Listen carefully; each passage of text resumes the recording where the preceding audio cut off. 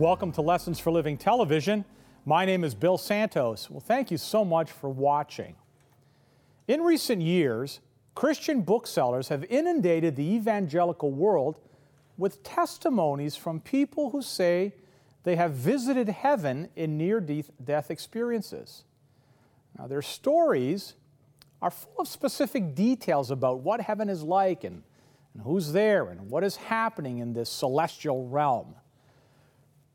But when we compare some of their claims with Scripture, it becomes clear that they are merely figments of a human imagination, not true visions of heaven as it is described in God's Word. Maybe the best known of all of these heaven tales is Heaven is for Real. It was turned into a major motion picture. It's the story of Colton Burpo. His parents believe that he visited heaven when he was just 4 during surgery after a burst appendix nearly took his life. In 2004, Alex Malarkey lay in a coma for 2 months after a car accident. When Alex awoke, he amazed doctors and his parents with the story of how an angel had lifted him to heaven where he met Jesus and Satan. His story was made into the best-selling book, The Boy Who Came Back from Heaven. And it was co-authored by his father, Kevin, and it was published for the first time in 2010. But now Alex has claimed it was all a lie. In an open letter, Alex wrote, "I did not die. I did not go to heaven. I said I went to heaven because I thought it would get me attention. When I made the claims that I did, I had never read the Bible." And the letter continues, "It's only through repentance of your sins and a belief in Jesus as the Son of God, who died for your sins, even though he committed none of his own, so that you can be forgiven, may you learn of heaven outside of what is written in the Bible. It's not by reading the work of man." Malarkey said he wrote the book because he thought it would get him attention. And it became a bestseller. "I want the whole world to know that the Bible is sufficient," he said. Those who market these materials must be called, he says, to repent and have to hold that the Bible is enough. And the Bible says that Lazarus of Bethany fell ill and died. And as his body lay decaying in a tomb for 4 days, Jesus came and raised him. The whole chapter of John 11 is devoted to the story of how Jesus brought Lazarus back from the dead. Now, in that story, there's not a hint or a whisper, in fact, nowhere in Scripture, about Lazarus visiting heaven in that 4-day period. Well, the same thing is true of every person in Scripture who was ever brought back from the dead, beginning with the widow's son whom Elijah raised there in 1 Kings 17, and culminating with Eutychus, who fell asleep sitting on a windowsill and fell to his death. Paul raised him from the dead.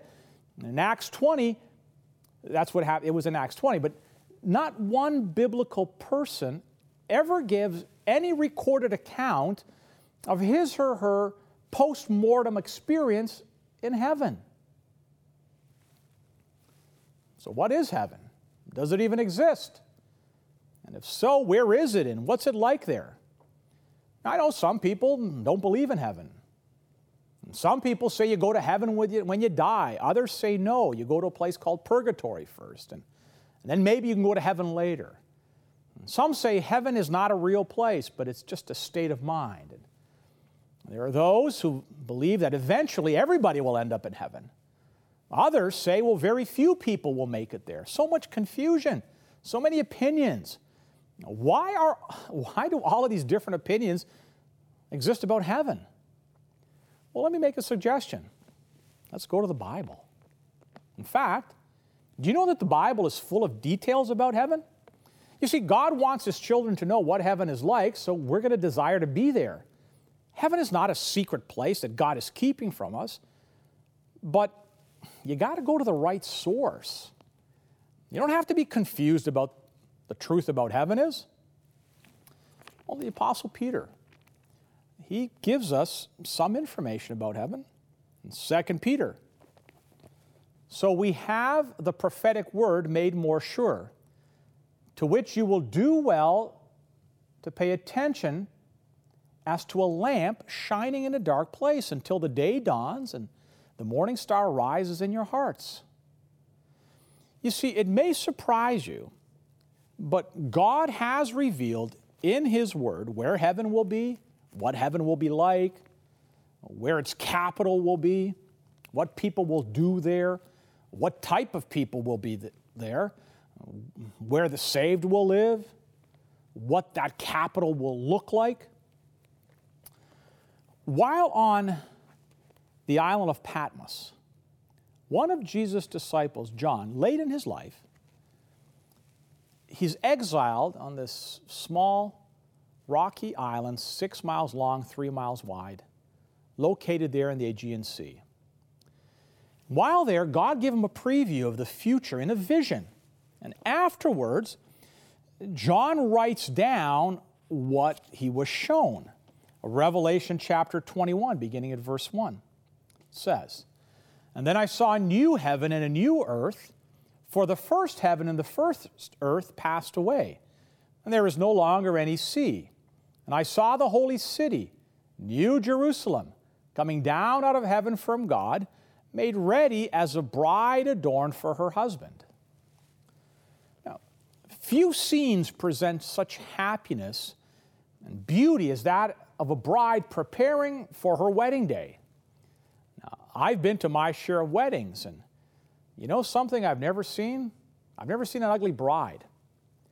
Now, I've seen grooms that might need an adjustment or two, but I've never seen an ugly bride. You see, this city that John wrote about, it's not something that only John saw and only John knew about, but all of God's prophets throughout the ages have known about it. And God tells us that all of His holy prophets have spoken about this plan of restoration. Acts chapter 3, beginning at verse 20. "And that He may send Jesus the Christ, appointed for you, whom heaven must receive until the period of restoration of all things about which God spoke by the mouth of His holy prophets from ancient time." Here's the question, but what is God going to restore? Well, God is going to restore everything Adam and Eve lost. You see, the earth came from the hands of the Creator in splendor and perfection, beautiful beyond description. But Adam and Eve, they chose to eat of the tree. They listened to a cruel, deceiving, rebel agent named Satan, rather than listening to a loving, caring God. Afterward, for the first time in their lives, they felt guilty. They felt ashamed and afraid. It was the most tragic day in the history of planet Earth. By their disobedience, they lost everything. They lost their garden home, their dominion of the earth, access to the tree of life. You see, without being able to eat from the tree of life, well, they would eventually die. No longer masters, Adam and Eve became slaves.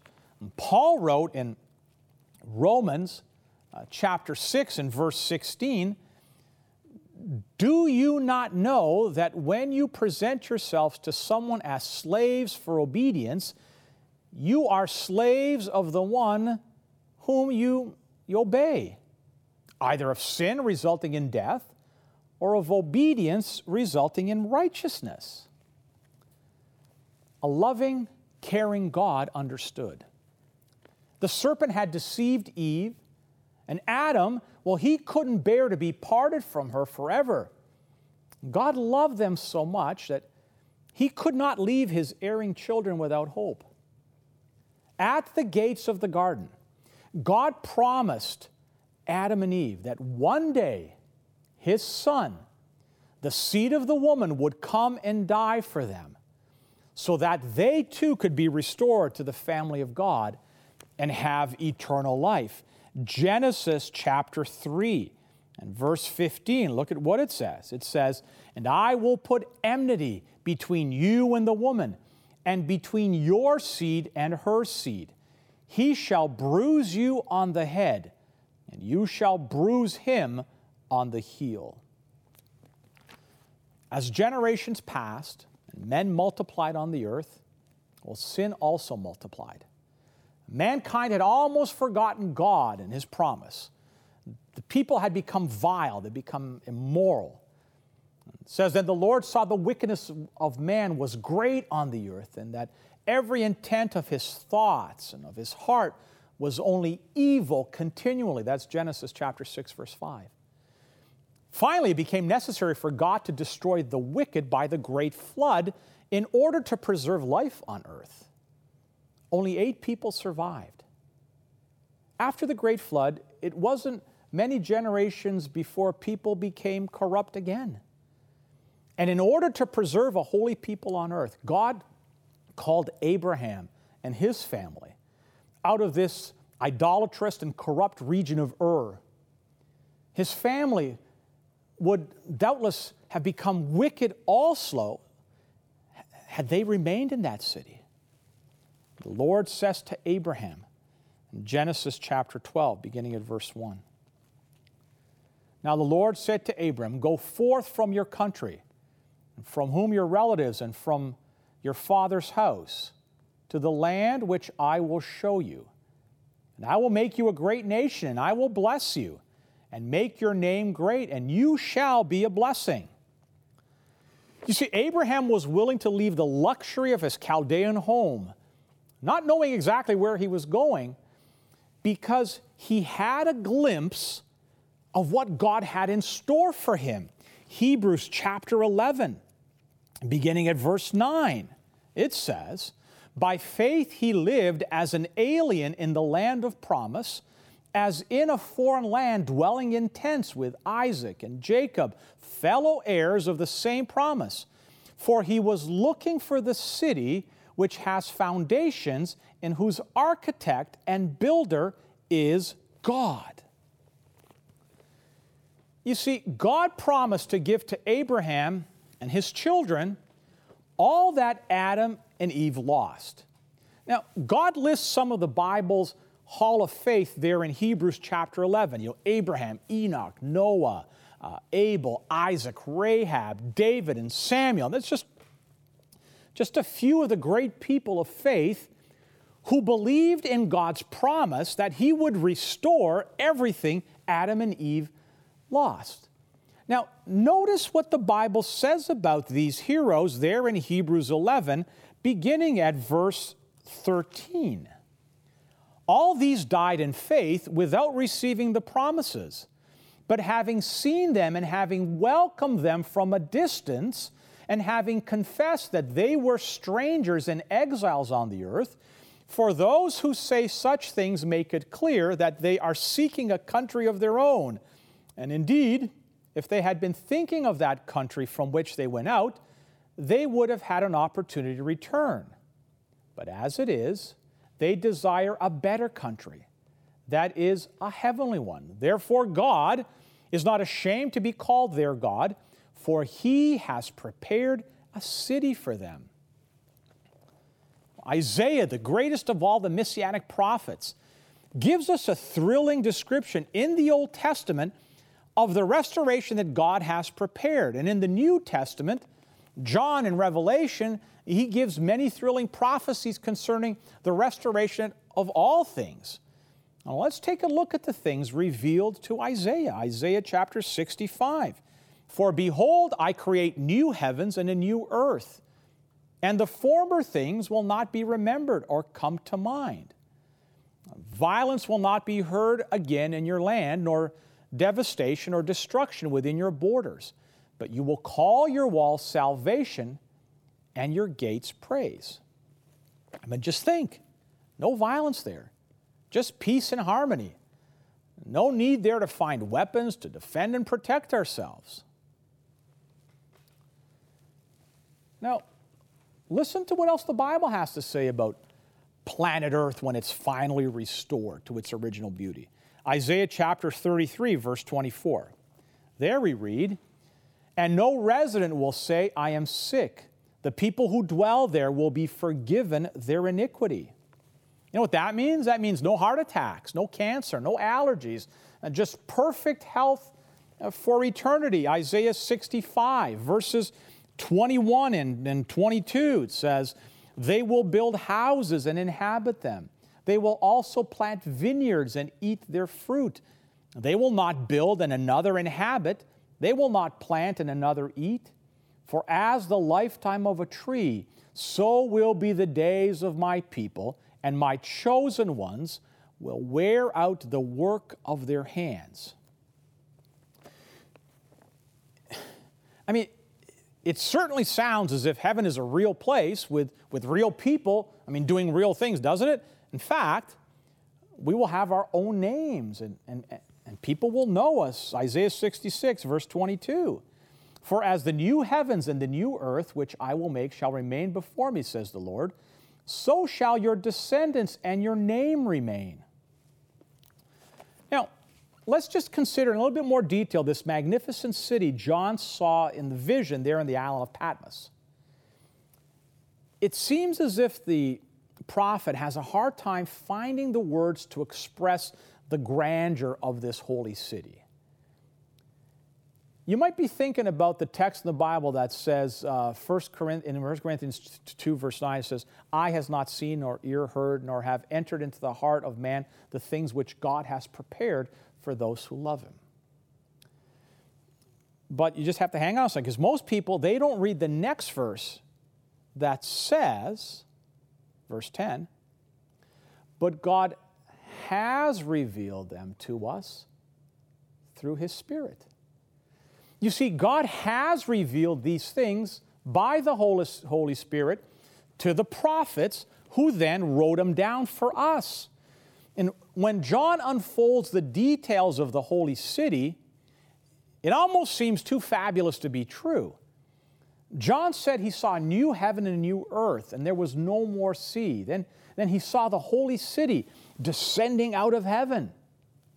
He tells us all about this city in Revelation chapter 21, verse 11. Having the glory of God, her light was like a most precious stone, like a jasper stone, clear as crystal. Verse 21. The 12 gates were 12 pearls. Each individual gate was of one pearl.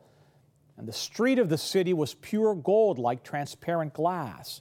Chapter 22, the first 5 verses says, and he showed me a pure river of water of life, clear as crystal, proceeding from the throne of God and of the Lamb. And in the middle of its street, and on either side of the river, was the tree of life, which bore 12 fruits, each tree yielding its fruit every month. The leaves of the tree were for the healing of the nations.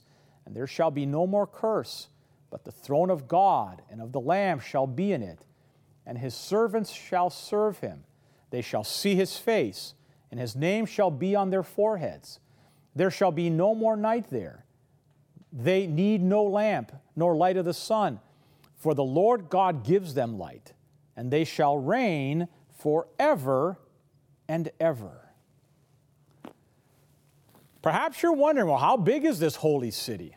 Well, you know what? John gives us exact details as to the size of the city in chapter 21 of Revelation, verse 16. He says, the city is laid out as its square. Its length is as great as its breadth. And he measured the city with the reed 12,000 furlongs. Its length, breadth, and height are equal. Now, a furlong is 1/8 of an English mile.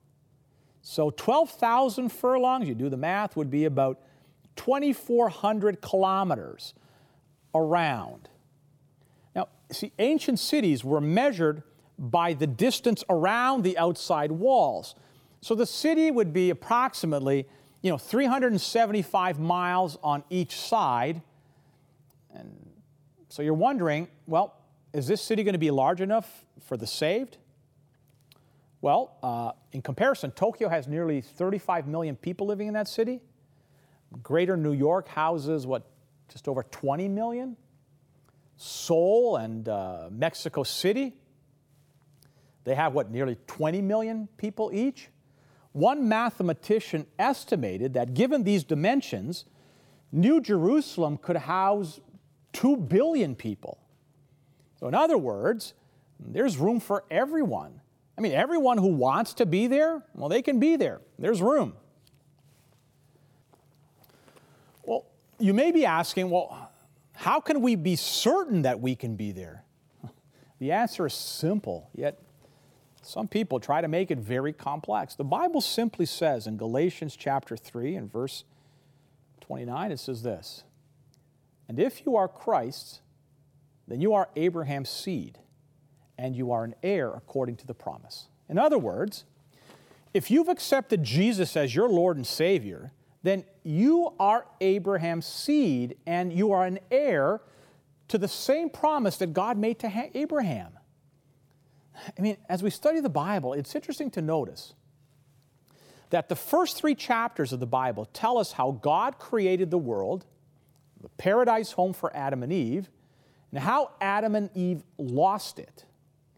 Now, the last 3 chapters of the Bible give us a preview of God's plan to restore what Adam and Eve lost, this beautiful home, a beautiful tomorrow where our fondest dreams will come true. Are you homesick for that beautiful tomorrow? Are you homesick for heaven? Don't you want to be there? Because God gives us the invitation to all of us. Revelation chapter 22, verse 17 says, "And the Spirit and the bride say, 'Come.'" Let me tell you something. Don't put it off. You can be part of God's fabulous tomorrow. Invite Him into your heart. And if you do that, heaven will be your home for all eternity. Let us pray.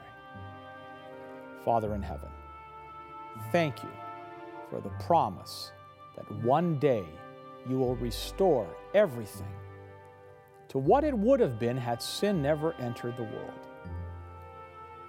Father, we want to live eternally with you, and I pray that if there's anyone within the reach of my voice that has not accepted Jesus as their Lord and Savior, may they do so now. May they accept the invitation to come and spend an eternity with you. In Jesus' name, amen.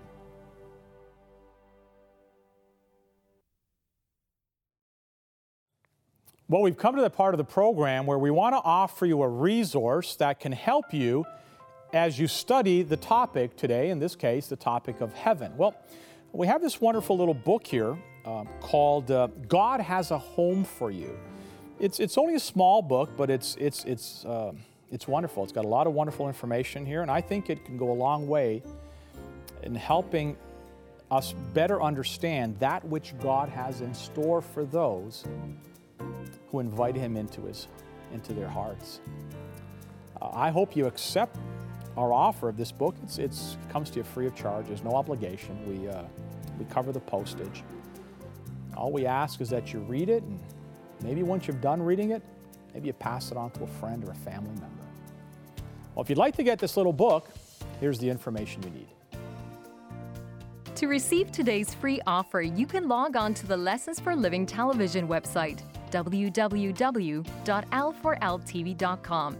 That's the Lessons for Living television website, www.l4ltv.com. You can also write us at Post Office Box 27030, Simcoe Conlin Post Office, Oshawa, Ontario, L1G0A3, and we would be happy to send the offer out to you. That's Post Office Box 27030, Simcoe Conlin Post Office, Oshawa, Ontario, L1G0A3. If you live in Canada, this offer will be sent out to you free and postage paid. For viewers living outside of Canada, shipping charges will apply. If you wish, you can order this offer by calling our 1-800 number and speaking with one of our volunteers at 1-800-972-0337. 1-800-972-0337. Operators are standing by now. While on our website, you can leave a prayer request, and if impressed to do so, donate to help keep this ministry on the air. Thank you for your support. Well, we've come to the end of another Lessons for Living television program.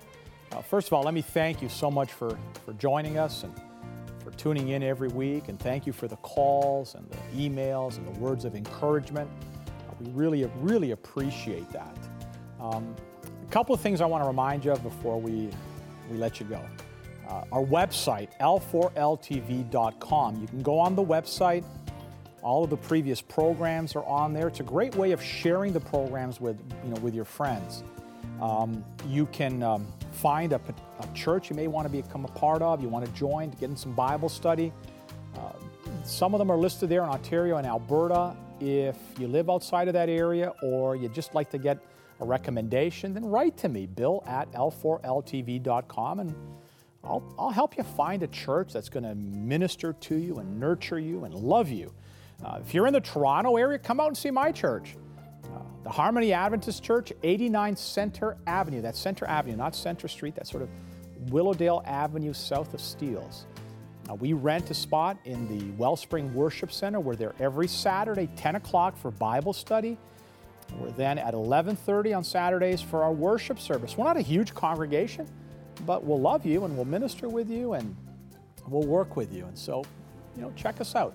On the website, the l4ltv.com website, there's also a Donate Today tab. And if you feel so impressed to donate to this ministry, I want you to know that all of the monies committed to L4LTV go to paying for airtime, paying for studio time, paying for the gifts that we give out. Not a penny of it comes to me in terms of salary.